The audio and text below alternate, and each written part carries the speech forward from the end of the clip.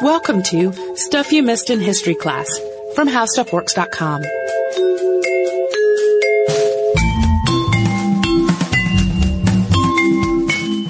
Hello and welcome to the podcast. I am Tracy V. Wilson. And I'm Holly Fry. So a note before we begin this. Some of John Harvey Kellogg's thought was about the sexual health of adults. So if you are listening with young children, be aware there is going to be some talk about sex and some sexual terminology in this episode. Yeah, a little bit of anatomy that you may or may not have covered yet. Can I tell you a story? Por favor. I used to be a massage therapist, like a legitimate massage therapist. I had a license and all that. And I was getting ready to start my first full-time job at a spa. And the spa was like the kind of place up in the mountains where you would go and you would get 3 health food meals a day. And in addition to your massages, there were day hikes and nutritional counseling and that sort of thing. Like it was a very health spa kind of place. Spa. Yeah. The kind of place where, there was such a focus on healthy eating that people would routinely ask the maintenance guy if he could smuggle some hamburgers for them. So the night before my first day of work there, I was staying at this condo that had cable, and I hadn't had a TV at all for about 4 years. So of course I turned it on. And what was on was coincidentally The Road to Wellville. Which is based on a book by T.C. Boyle. Yes. Have you ever seen this or read this? Yes and yes, but it's been quite some time on both. Yeah, it's a fictionalized comedy about John Harvey Kellogg. And in the movie, everybody is at this spa to get better. And there's a lot of stuff going on that just seems really cuckoo. From weird electrical therapies to a hyper strict focus on never, ever, ever masturbating. It's absolutely fictional. But the Battle Creek Sanitarium was a real place run by John Harvey Kellogg, who was a real guy, and it had its share of weirdness, which is what we're going to talk about today. Yeah, it's almost one of those things where you're like, why did you fictionalize this? I know. It's plenty weird as it is. That's sort of like Stone Mountain, Georgia. They really didn't need to make up all kinds of craziness about Stone Mountain for 30 Rock, because it's got its own craziness right there. Yep. So also this is thanks in part to a listener request from Palace. We are going to talk about John Harvey Kellogg and the sanitarium at Battle Creek today. So, John Harvey Kellogg was born in Tyrone, Michigan on February 26th of 1852, and his parents were John Preston and Ann Kellogg. He was one of 16 children, which included 5 from his father's first marriage. They were all devout Seventh-day Adventists, and they moved to Battle Creek, Michigan, which was at that point the home of the Seventh-day Adventist Church when John was young. His father owned a broom factory there, and all of the children worked in it as soon as they were of legal age to do so. When John got older, he worked as a printer's devil, which is kind of a gopher/apprentice type role, at a Seventh-day Adventist publishing house. His interest in medicine and health reform probably started there because of the materials they were printing. Ellen White, who was co-founder of the Seventh-day Adventists, had begun to write extensively about health and wellness. A core Seventh-day Adventist belief is that people's bodies are the temples of the Holy Spirit. So they should be treated well and kept healthy through clean living and healthful behaviors. And people should avoid, quote, unclean foods and tobacco and alcohol. When he was 16, he worked for a little while as a teacher, although some kind of respiratory trouble ended his teaching work and caused him to return to studying. John's father did not really see a lot of reason to educate his children. He believed that the second coming was imminent, and that would have been a waste of time. So many of his siblings never finished high school. And in spite of that, John got his MD from Bellevue Hospital Medical College in 1875.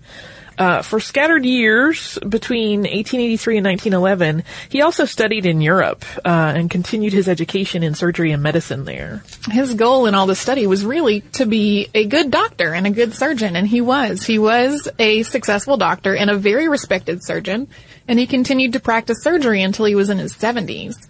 He also founded Battle Creek College, which later became part of Andrews University, and he served as its first president. He was also an advocate of health outreach for the poor and needy. He believed that all Christian institutions should work with the poor in their local area, and he also believed that Seventh-day Adventists were, in particular, called to work as medical missionaries. He was part of the Adventist creation of a medical mission in Chicago, the closest major city to Battle Creek at the time. Detroit was much smaller then. And that was in 1893. And that medical mission became a model for other missions in Chicago and elsewhere. The goal was to see to both the physical and spiritual health of the city's poorest residents. On February 22nd, 1879, he married Ella E. Eaton, and they lived in a 50-room home in Battle Creek. That sounds enormous. It does indeed. They really needed all that room because together they fostered about 40 children and legally adopted 7 of them. They had no biological children because, allegedly, as just seems to be a running theme with every topic that I pick, their marriage was chaste and never consummated. You do have bad luck with that. I don't know if it's bad luck. It's just funny because you pick things not knowing that, and it always comes up in the research. Yeah, I just keep picking people to talk about, and then it turns out that that person, by coincidence, has a chaste marriage. Yes, has a chaste marriage and practiced celibacy for their whole life. And although some of his children were black, John was actually a proponent of the eugenics movement and founded the Race Betterment Foundation in 1911 to pursue ideas of racial purity, which I think is a little startling because you think about all of his sort of seeming good works and outreach. Right. Well, there were really a lot of people during those years who were active in the eugenics movement who, that their activity sort of tarnishes all of the other good works that they did by having been part of this movement that is, at the time, was not looked at with quite the level of horror as it is today. Like today, that whole idea is really upsetting. Yeah. It was that was not really the thought at the time period in those late 1800, early 1900 years. And one of the Race Betterment Foundation's objectives at the time was to start a eugenic registry so that they could ensure racial purity. So yes, that's another, it sounds so alien and unsettling. Right. But at the time it was a pretty common. Right. There were a lot of people who I think otherwise were ahead of their time in what they were thinking about, and then also participated in the eugenics movement, which becomes startling to people. Yeah. So that's sort of the basics of who this person was. A big part of his life was his philosophy on health, and you hear a lot about his very more extreme views when you hear about John Harvey Kellogg. It becomes really easy to write him off as this kind of weirdo quack, since a lot of his practices were way apart from mainstream thought at the time. They definitely don't hold up to scientific scrutiny now, and some of them were kind of scientifically questionable even at the time. But in spite of that, he was really always on the lookout for medical evidence that his theories were actually effective, and he did seem to question his beliefs pretty regularly. He would advocate something, and then when it turned out that that was not a good idea, and he had proof of that, he would turn away from it and advocate something else. So it was kind of a quest for the newest and best knowledge, and sometimes it didn't pan out, and sometimes it did. Right. There's also the context to consider in the world of medicine at the time. Pasteurization and the germ theory of disease were really only starting to gain a mainstream acceptance. Diseases still spread rapidly because of a lack of basic hygiene. And a lot of, quote, medicines were patent medicines that had no real medical value. Cocaine and laudanum were being used medicinally. So Kellogg's focus on preventative care and healthy living was really groundbreaking in a lot of ways. As we said before, he was a trained and respected doctor, and a lot of what he believed and wrote about meshes pretty well with common sense health beliefs today, or at least mainstream natural health ideas. He advocated healthy eating, exercise, vegetarianism, and low-calorie diets. Those last two you could sort of argue either way for, but in the field of holistic health, they're pretty much staples at this point. And we have all kinds of documentations of these ideas. For almost 70 years, Kellogg edited a magazine called Good Health. It was originally a Seventh-day Adventist publication called Health Reformer, and in this he would publish his philosophies. He also wrote many, many books on health and healthy living, and much of this material is actually in public domain now, so you can find a lot of his books online for free. He was really ahead of the curve on some of the health ideas that we take for granted today. He was an ardent believer that the American diet included more protein than people really needed, and that people should bathe more often than once a week. He also really wanted people to wear less restrictive, more breathable clothing than they generally did in the 19th century. He was also an anti-smoking advocate long before mainstream culture was ever thinking of smoking as hazardous. And he correctly concluded that smoking is bad for the heart. From Tobaccoism, or How Tobacco Kills, he says, "Tobacco, in its various forms, is one of the most mischievous of all drugs. There is perhaps no other drug which injures the body in so many ways and so universally as does tobacco. Some drugs offer a small degree of compensation for the evil effects which they produce, but tobacco has not a single redeeming feature and gives nothing in return for the $1.5 billion which it costs the nation annually, besides the 100,000 lives which it probably destroys." So that's pretty startlingly modern for the times For considering when he was writing, yes. Yeah. He also wrote about the dangers of sitting, which is something that's really been increasingly present in medical literature in the past few years. From The Simple Life in a nutshell, one need not degenerate physically because his occupation is sedentary. Always sit erect, with chest held high and the small of the back supported. Sit as little as possible. Standing and lying are more natural and healthful positions than sitting. One may exercise while sitting at work by deep breathing and by stiffening the muscles of first one limb a few seconds, then the other. All the muscles in the body may be exercised this way. Again, still going on today. Like that's... Well, and I the stand-up desk movement is, the standing desk thing is just, yeah, I hear more and more people talking about their standing desks, and I think it's only been maybe in the last 5 years that suddenly you're seeing more and more research about how terrible. Not just the fact that people are not exercising, but the sedentary time that they're spending sitting. Yeah, during the workday. Yeah. Kellogg also had a huge focus on food, and he developed or refined a number of health foods, including peanut butter, soy milk, substitutes for coffee and tea, and breakfast cereals, although his brother really did a lot of the legwork on that one. He also believed in a concept called biologic living, which combined a near-vegan diet along with other choices in a person's lifestyle. Also from The Simple Life in a nutshell, he wrote about this as, live out of doors. Do your work under the trees instead of behind doors and opaque walls. Dig in the garden, explore the woods and hills, follow the brooks, watch the squirrels in their gambols and learn the songs of the birds. Fix up a sleeping porch or balcony and so take an outing all night long and every night. And don't move inside when the frost comes. Outdoor sleeping is the best life preserver ever known. Simple Life in a nutshell is a good way to get an overall sense of his health philosophies. And it goes on to outline all kinds of dietary and lifestyle recommendations. It covers food, exercise, personal hygiene, sleep, clothing, mental hygiene, and some additional suggestions. They start off pretty common sense, although maybe not 100% science-based, like eating only natural foods, avoiding meats, eating eggs only in moderation, avoiding cow's milk and animal fats, emphasizes getting the fat your body needs from olives and nuts instead.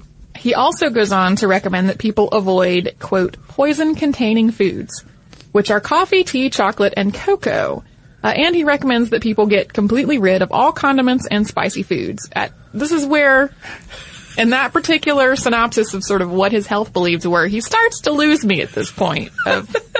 It's, yeah. I'm just saying I made a cup of coffee in a travel cup so I could take it in the shower with me this morning. Yes. So I'm definitely going to have a hard time embracing this concept. Right. Even though I recognize that this is it would be extremely helpful, but it would also involve, for me, at least, a loss of some quality of life. Right. His mental hygiene ideas included not worrying or becoming self-centered, practicing self-control, taking a vacation when you start dreaming about work, and avoiding patent medicines, as well as avoiding alcohol, tobacco, and drugs, which is all pretty common sense kind of advice to go by. So, so far we've talked about a lot of stuff that's pretty reasonable, if maybe a little more restrictive and bland than we would like. He also, for a while, was pushing the idea that people should Fletcherize their food, which is just to chew it until it became sort of a goopy mask that would go down your throat on its own. This idea came from Horace Fletcher, known as the Great Masticator, and that's where the chew each bite 32 times rule comes from. So this is an example of where, when evidence started to suggest that maybe that was not the best idea, John Harvey Kellogg changed his point of view. He moved away of recommending that people Fletcherize their food once he determined that much chewing was basically pulverizing the food's fiber into uselessness. So you were denying yourself the benefits of fibrous foods. Yep. From his New York Times obituary, there's a quote, "An authority on water therapy, he was the discoverer of the therapeutic value of the electric light and inventor of the electric light bath. He was also the discoverer of the sinusoidal current." So this was the point in the world of John Harvey Kellogg's health beliefs that it starts to kind of nudge into not sure what's going on there. This is clearly something that people would have known what it was about because it was in his obituary when it was printed. But at this point, they're far enough out of the mainstream thought that I had to go look up what they were. Yeah. The electric light bath was a device that you would sit in. It enclosed everything but your head. And inside of it were lots and lots of light bulbs in clusters that were directed at different parts of your body. He built one in 1891 and used it by his own count, so who knows if this number is inflated, in 50,000 cases. He wrote in the book Light Therapeutics about his precursors using light to basically cure everything, but he wrote about mostly using it in short treatments to draw blood into the skin, saying that doing so would treat kidney disease, diabetes, rheumatic diseases, anemia, and other diseases. He also advocated the use of the light bath as a preventive measure in people who had sedentary lifestyles, calling it, quote, the best substitute for muscular activity. And the sinusoidal current was a high-frequency oscillating electrical current that would make muscles contract without causing pain. And he used this to make a device meant to exercise the muscles without having to actually move, which is a thing that people are still trying to do today. Right. Both of these things have analogs that are in actual medical use today, like light therapy for seasonal affective disorder, and electrical stimulation that's used in some physical therapies. But neither of them today are in sort of the widespread cure-all, everyone should do this fashion of what Kellogg was advocating. And additionally, a lot of his health practices were focused on the bowel. There were lots and lots of enemas and colonic irrigations in his approach to health and wellness. Yeah, all the stuff with the enemas and the colon and all of that, it comes up over and over and is one of the things that starts to mark John Harvey Kellogg as kind of maybe a little bit off base in terms of what he advocated medically. And there are still people that advocate for those. Yes. But it's not like a widespread accepted medical approach to treating conditions. Right. The way that Kellogg was advocating for. Yeah, he was pretty much giving everyone who came to the sanitarium enemas all the time. As a course of general health and wellness. Right. So sometimes when you will see in some kind of quack doctor in a movie who is saying, oh, you need an enema. It's a callback to Kellogg. It is absolutely a callback to him. He was also into electrotherapy and vibrational therapy. And again, both of these do have some uses today, but he was pretty much advocating them in broad, widespread use on everyone often. And he had some very restrictive views on sex. It was, in his mind, barely acceptable even within marriage, and then only very infrequently. It was certainly unacceptable outside of marriage, and he was very, very, very focused on people not masturbating ever.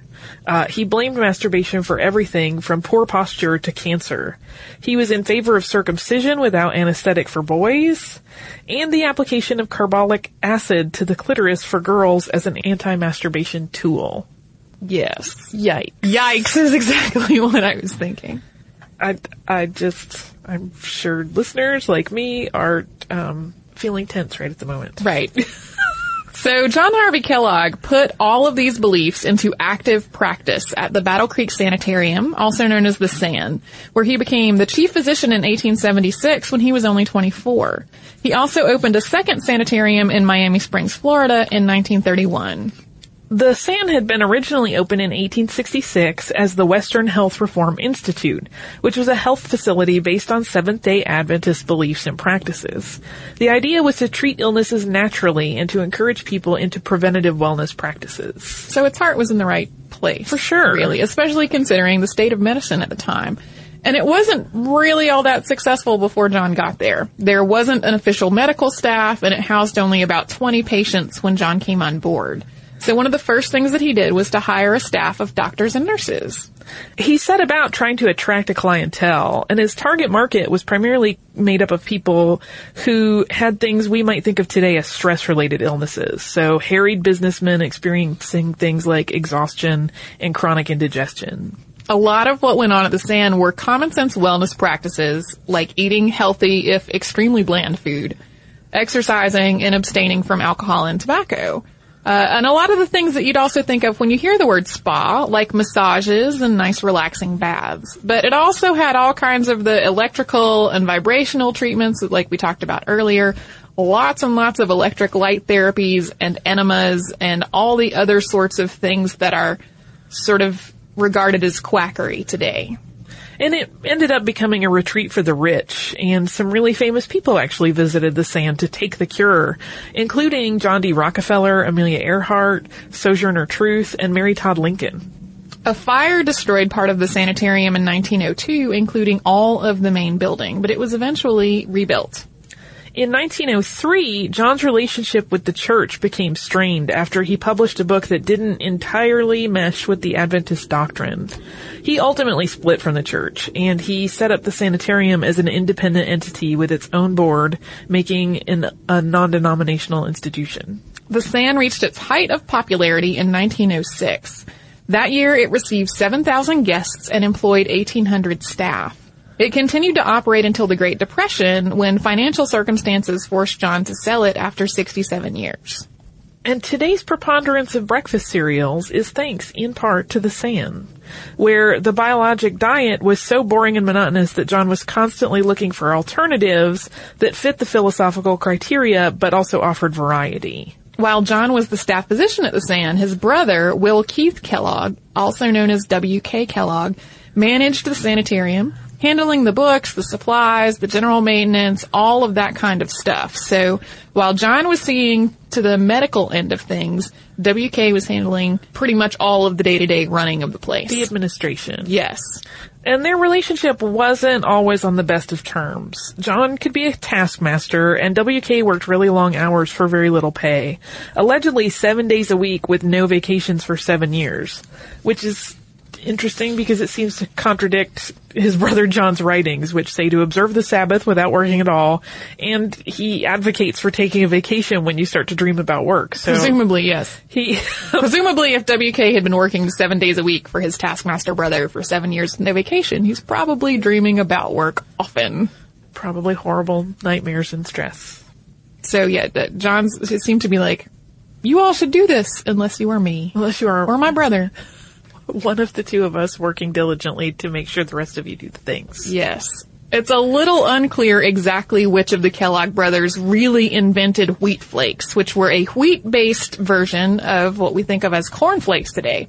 That happened in 1894. And as is the case in quite a number of inventions, John claimed the idea for how to make these wheat flakes came to him in a dream. We've had that come up in several podcasts before. But according to other sources, John had given WK this easy-to-digest but very disgusting-to-eat wheat paste and told him to try to make something good out of it. WK left a batch of it out overnight where it started to dry out, and when he came in the morning, he rolled what was left through rollers and then baked it, and it was actually pretty good.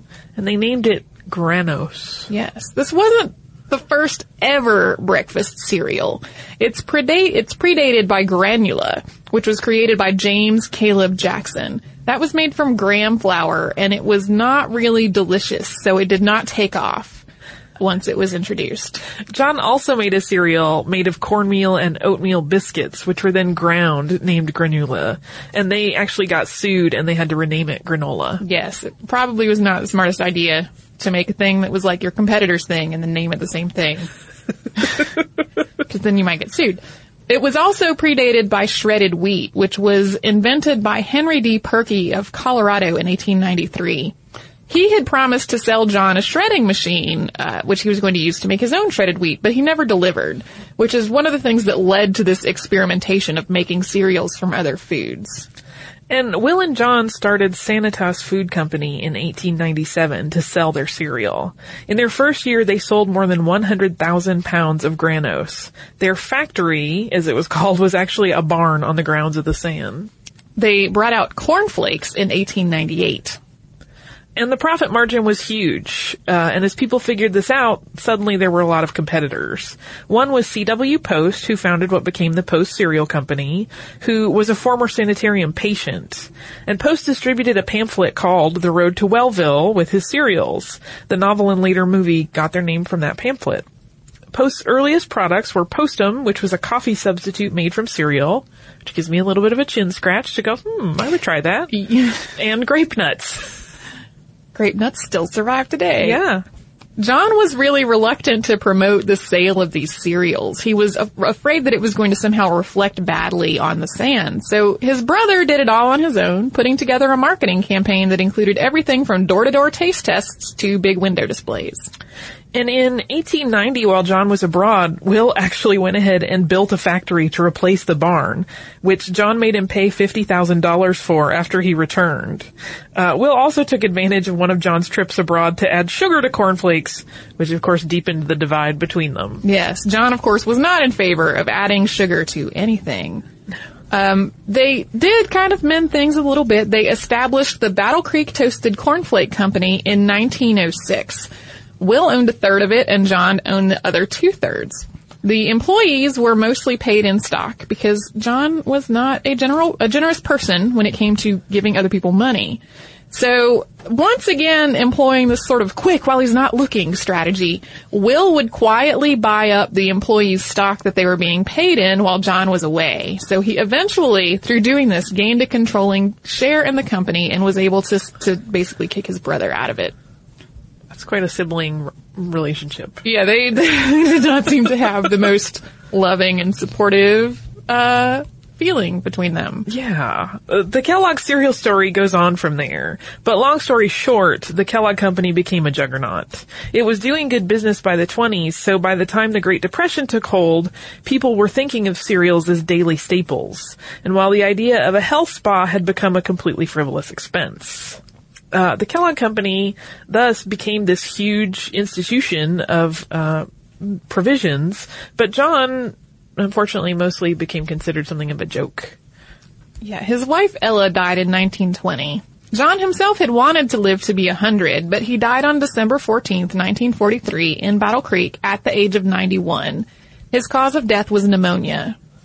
And in his mix of medicine and alternative practices, you might compare him to some of today's famous doctors, like Deepak Chopra, who is both a board-certified doctor and a holistic health practitioner who is taught at prestigious medical schools, or even Dr. Mehmet Oz, who is a heart surgeon who is often on some kind of health bandwagon. Like, they're both people that are credentialed, but they also are willing to kind of look at new approaches to health and wellness. And he kind of was similar in that regard. Yeah, he just happened to have a farther flung idea of what would be a good thing to do to a body than some of the things that are going on today. Well, and he was working without the benefits of many of the things we've learned in the interim. Right. So his experiments and concepts kind of didn't have the level of information we have today. Well, and some of the things that he was really in favor of continue to be a focus in the world of natural health. Like, there continues to be a focus on the bowel and your bowels being a clean place in the world of alternative medicine. Yeah, and questioning our high levels of protein in our diet. And all of that is still being discussed and often being supported. Yeah. So while he definitely had some ideas that were maybe not the greatest in terms of health, and the troubling association, troubling is not even a strong enough word, but his association with the eugenics movement, he still did manage to do some productive and healthy work related to people's care for themselves. And now we have cornflakes. Yeah. Which I kind of wanted cornflakes really badly after doing this research. Even though I'm not really into cornflakes that much. Yeah, me either. But we have them thanks to the Kellogg brothers. Yes. Yeah. Do you also have some listener mail for us? I do. This listener mail came to us with a present. It is from Ian. Ian says, Dear Stuff You Missed in History Class podcast. These cookies are Anzac biscuits. The recipe became popular during World War I because the cookies lasted long enough to be mailed off to the soldiers in the Australia-New Zealand Army Corps, Anzac, on the other side of the world. No doubt the soldiers involved in the Emu War would have been familiar with them. I was going to make a batch myself, but my fiance pointed out that since you guys don't know me, they would probably fall into the same category as Halloween candy. I would like to take a moment and thank your fiance. Because truthfully, yes, homemade goodies that come to our desk are probably not going to go into my mouth. Yeah. Other people might be less weird about that than I am, but I'm weird about that. I'm on the fence. It depends on what mood I'm in when you catch me. Okay. So the letter goes on. After World War I, a lot of returning soldiers in Australia and New Zealand were given farms as a reward for their services, with some mixed results. For example, around Wanganui in New Zealand, a whole settlement was founded in bushland, and the only way in was by a flying fox over the local river. The plan was to build a bridge later. However, the soldier farmers quickly found that the land they had been given was not very good for farming, so they cut their losses and gave up on it. By the time the bridge was built, the settlement was just about abandoned. It remains today, but with the roads to it cut off by landslides and overgrowth making it a bridge to nowhere. I love the podcast, especially how it deals with the more down-to-earth subjects such as the invention of the sewing machine or listing some of the most haunted houses in the world. It complements my In Our Time podcasts with Melvin Bragg quite nicely. I would like to thank you very much, Ian, for writing this lovely letter. I loved hearing about the bridge to nowhere. We also liked the cookies. Mm-hmm. I ate 3 or 4 of the cookies, and then I sealed up the box, and then I ate 3 or 4 more of the cookies, and then I decided that for my own protection, I should take them to our break area, and they were gone in minutes. Yeah, it was like a buzzsaw went through. I went back up and I was like, maybe there's one more cookie, and it had not been long at all, and they were all gone. They were kind of reminiscent of ginger snaps, but with a little different flavor. Yeah. The texture was kind of ginger snap-like. So, thank you so much for sending those, Ian, and for writing us this great letter. If you'd like to write to us, you can. We are at historypodcast@discovery.com. We are also on Facebook at facebook.com/historyclassstuff and on Twitter at missedinhistory. You can find our Tumblr at missedinhistory.tumblr.com, and we're also pinning things that are relevant to these episodes or just history in general at Pinterest. If you would like to learn more about this subject, you can come to our website, put the word accidental inventions into the search bar, and you will find 10 accidental inventions you won't believe, one of which is cornflakes. You can learn about all of that and a whole lot more at our website, which is howstuffworks.com. For more on this and thousands of other topics, visit howstuffworks.com.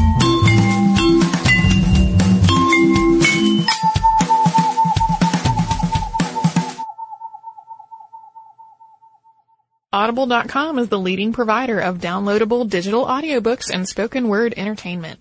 Audible has more than 100,000 titles to choose from to be downloaded to your iPod or MP3 player.